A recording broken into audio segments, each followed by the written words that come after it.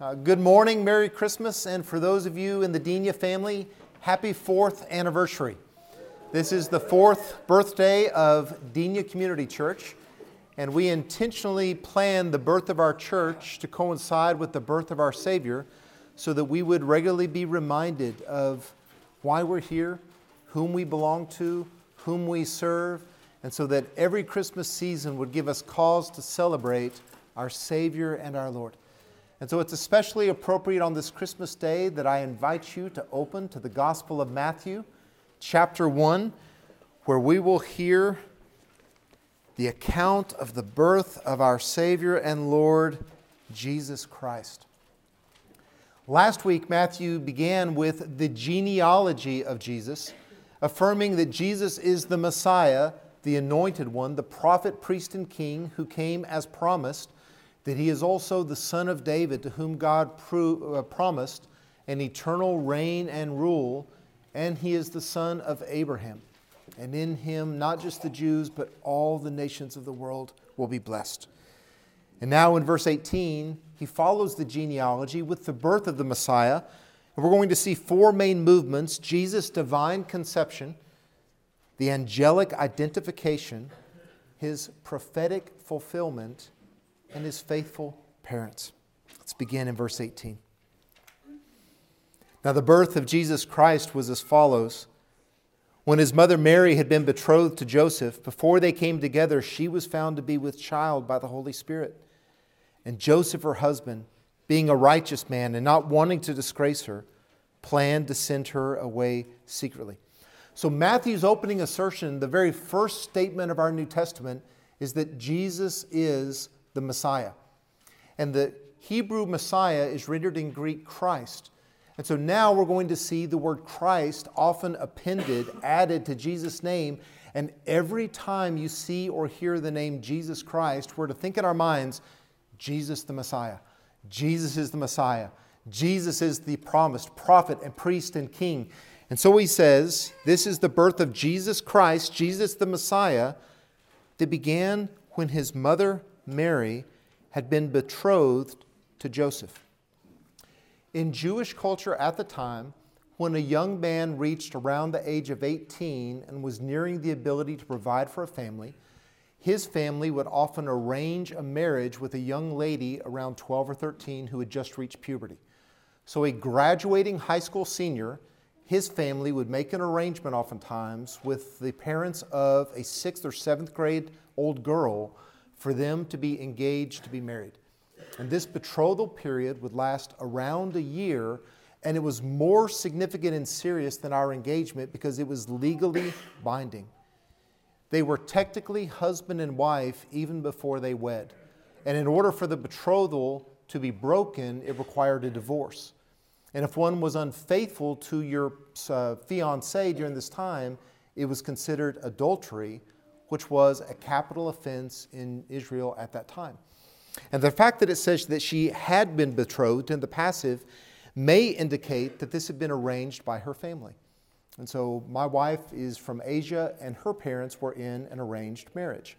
We have friends from India and Asian countries, and they are often in arranged marriages.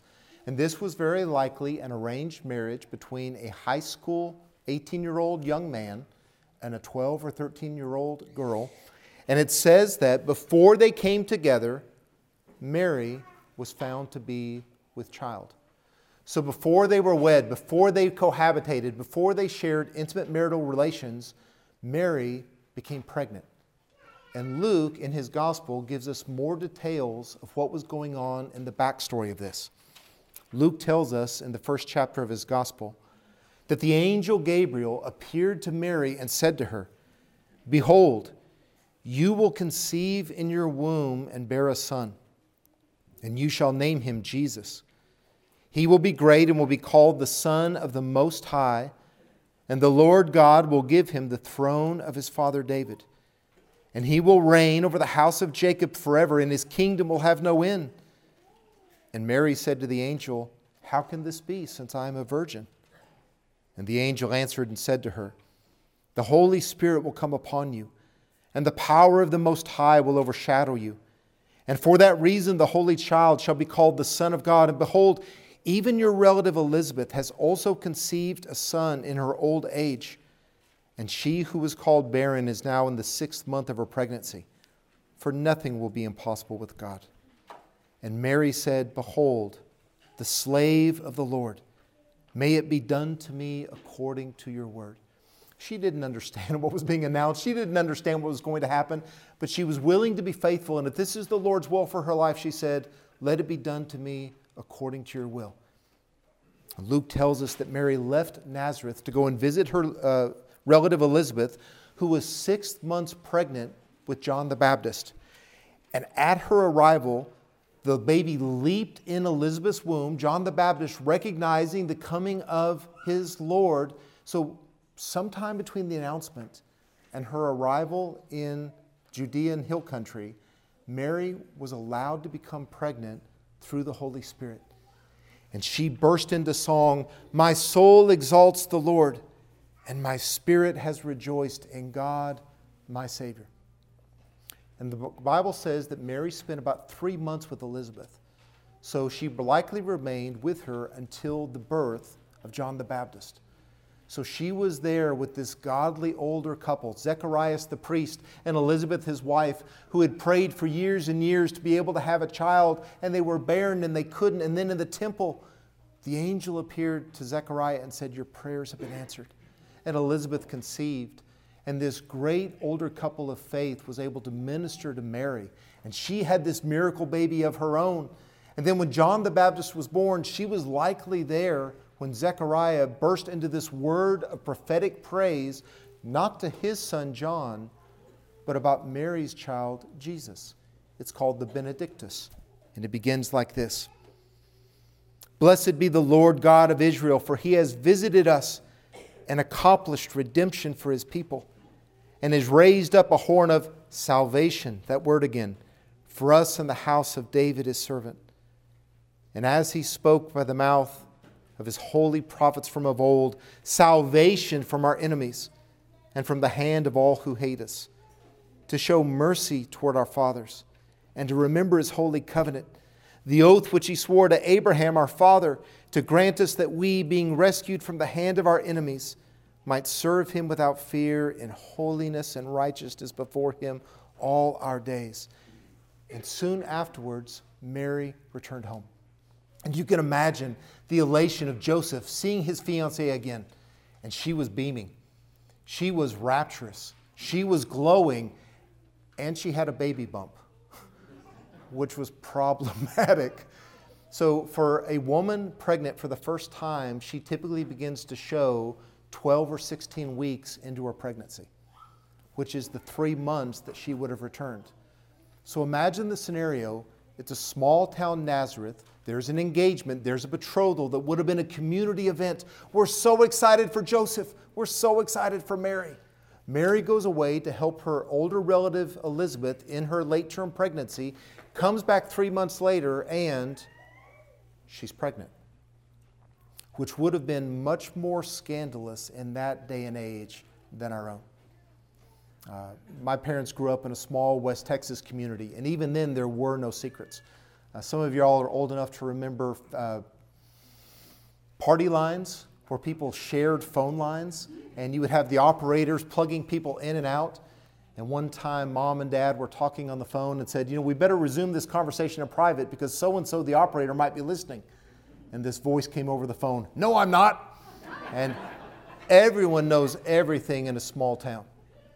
And in Nazareth, everyone knew she left betrothed, she returned pregnant, and her explanation, the Holy Spirit did it, which would have been hard for even a believing community of faithful Jews to accept.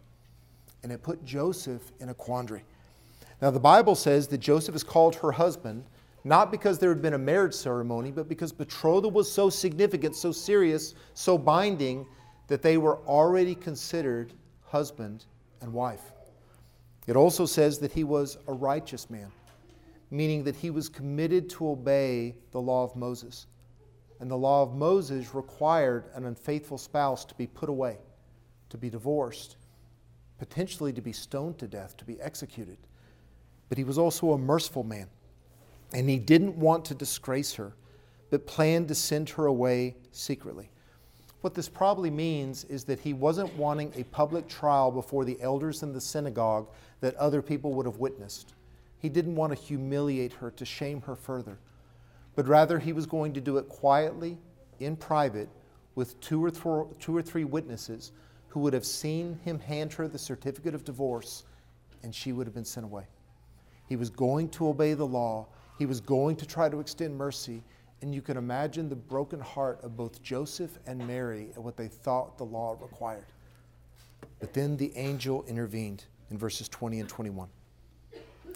But when he had considered this, behold, an angel of the Lord appeared to him in a dream, saying, Joseph, son of David, do not be afraid to take Mary as your wife, for the child who has been conceived in her is of the Holy Spirit. She will bear a son, and you shall call his name Jesus, for he will save his people from their sins. Joseph is in a quandary. He comes up with a plan. He'll put her away privately.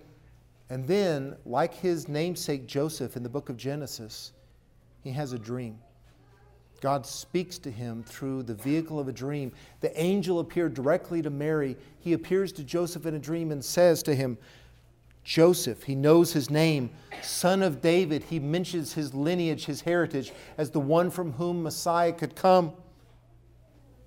Do not be afraid to take Mary as your wife. Don't be ashamed. Don't be afraid of offending God. Don't be afraid of the implications of taking on this one who was having a child out of wedlock. Don't be afraid to raise a child that presumably belongs to a father other than yourself, because the child who has been conceived of her is of the Holy Spirit. He gives independent testimony that this is a miracle baby, that the third person of the Trinity, God the Holy Spirit, effected a miracle in Mary's womb and gave this conception, gave this new life of this babe that we know is going to be a boy, a son, and that we know is going to be given the name Jesus. Now, theologians have speculated why a miraculous conception, why a virgin birth.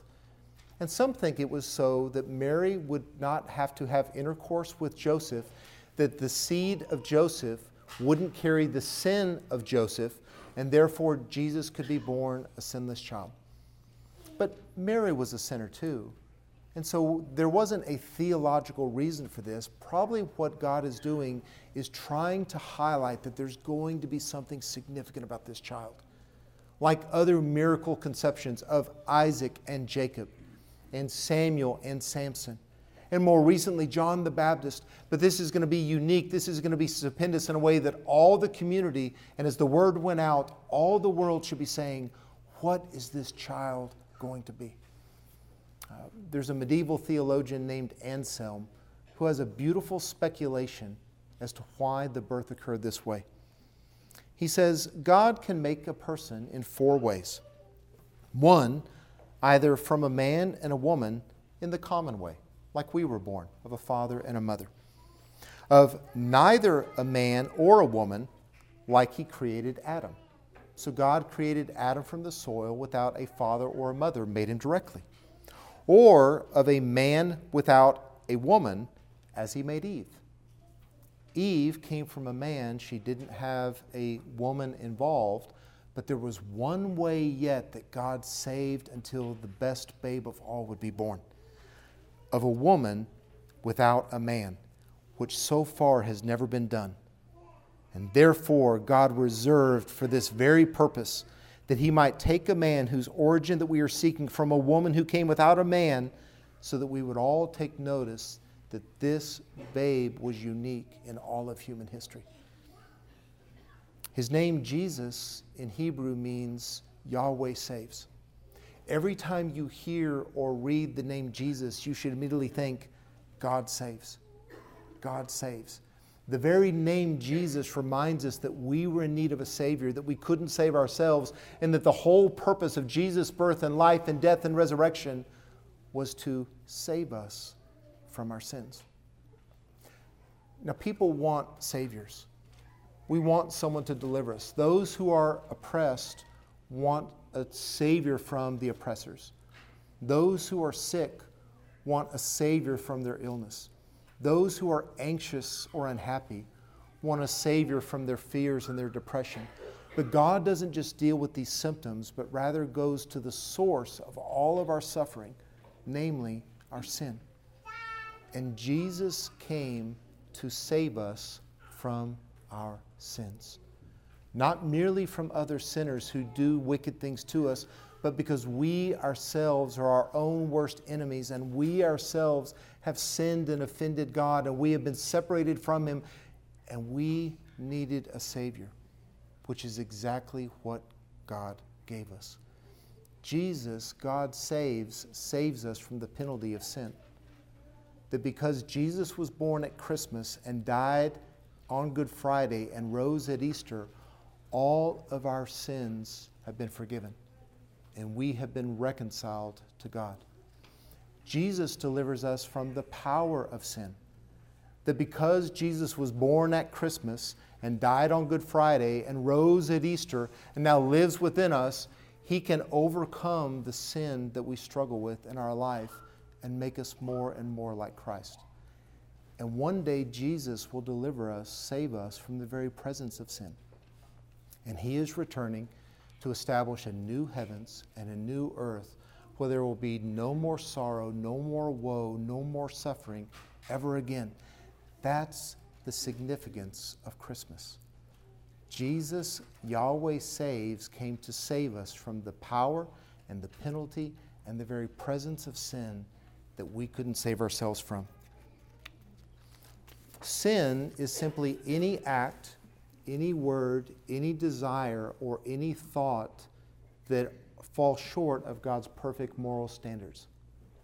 And all of us are sinners because we have all done things, thought things, said things, and desired things that are unworthy of our God. So all of us have sinned, and therefore all of us are separated from the perfect God. And we could do nothing to restore that. We could do nothing to get clean. We could do nothing to get right with God. So God, in His great love, sent His Son, Jesus Christ, to save us from our sins. Jesus saves us from the condemnation that we deserved. Lisa mentioned the manger scenes. And the manger scenes came from Francis of Assisi, who had gone to the Holy Land and been so impacted with the things that he had seen that these aren't just stories. These don't just come from storybook Bibles. This isn't a cultural tradition, but this actually happened. That there was a place of Bethlehem and there was a place of Nazareth.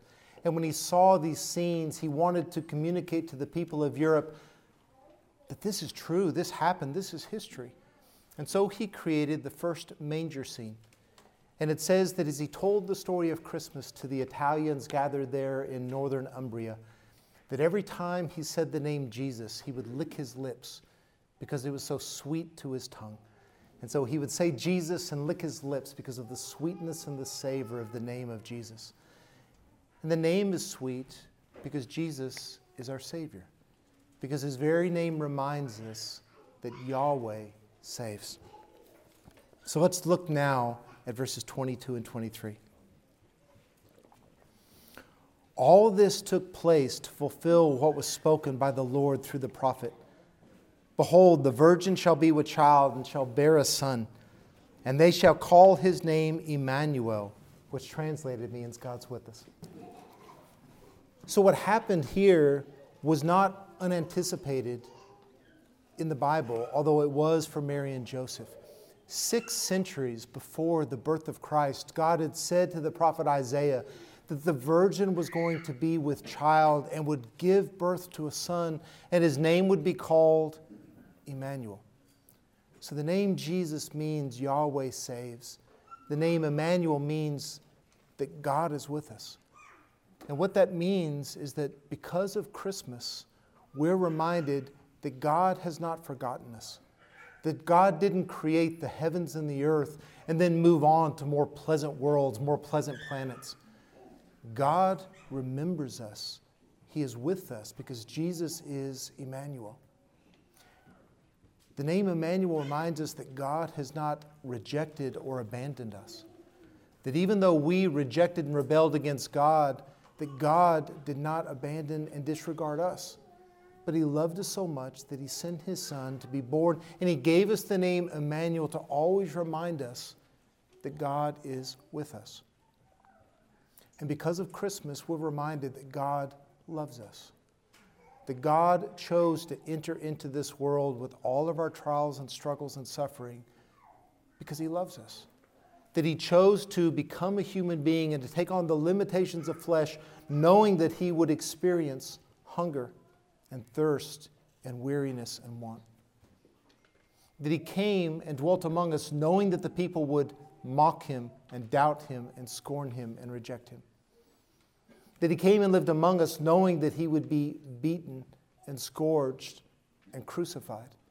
And so because of Christmas, we're reminded that God loves us. God has not forgotten us. God has not abandoned us. God loves us because Jesus is Emmanuel, God with us. He was with us in the flesh. He is now with us in the Spirit. Where 2 or 3 are gathered in His name, we are in the presence of Christ. And so Christmas reminds us that Jesus is God's salvation.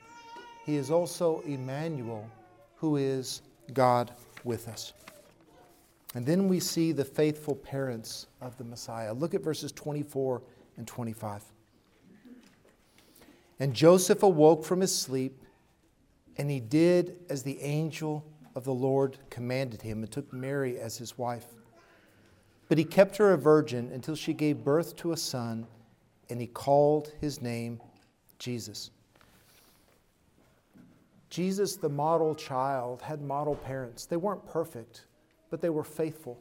When the angel came to Mary and told her that she would have a conception without a marriage, Mary knew what that likely would have cost her. That her friends wouldn't understand. Her family might disown her.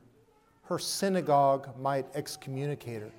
The elders might execute her. Her fiancé would not believe her. In following after God faithfully, Mary was willing to renounce everything that she had. At least that was at risk. And Joseph the same way.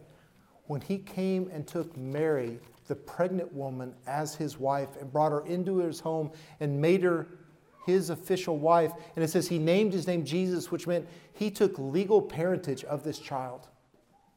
He was going to be the father legally of this child, even though he was not the father biologically of that child. Joseph and Mary were faithful. And then later, God gave them additional children of their own. The Gospel of Mark names 4 sons and at least 2 girls. But they were faithful in the things that God had called them.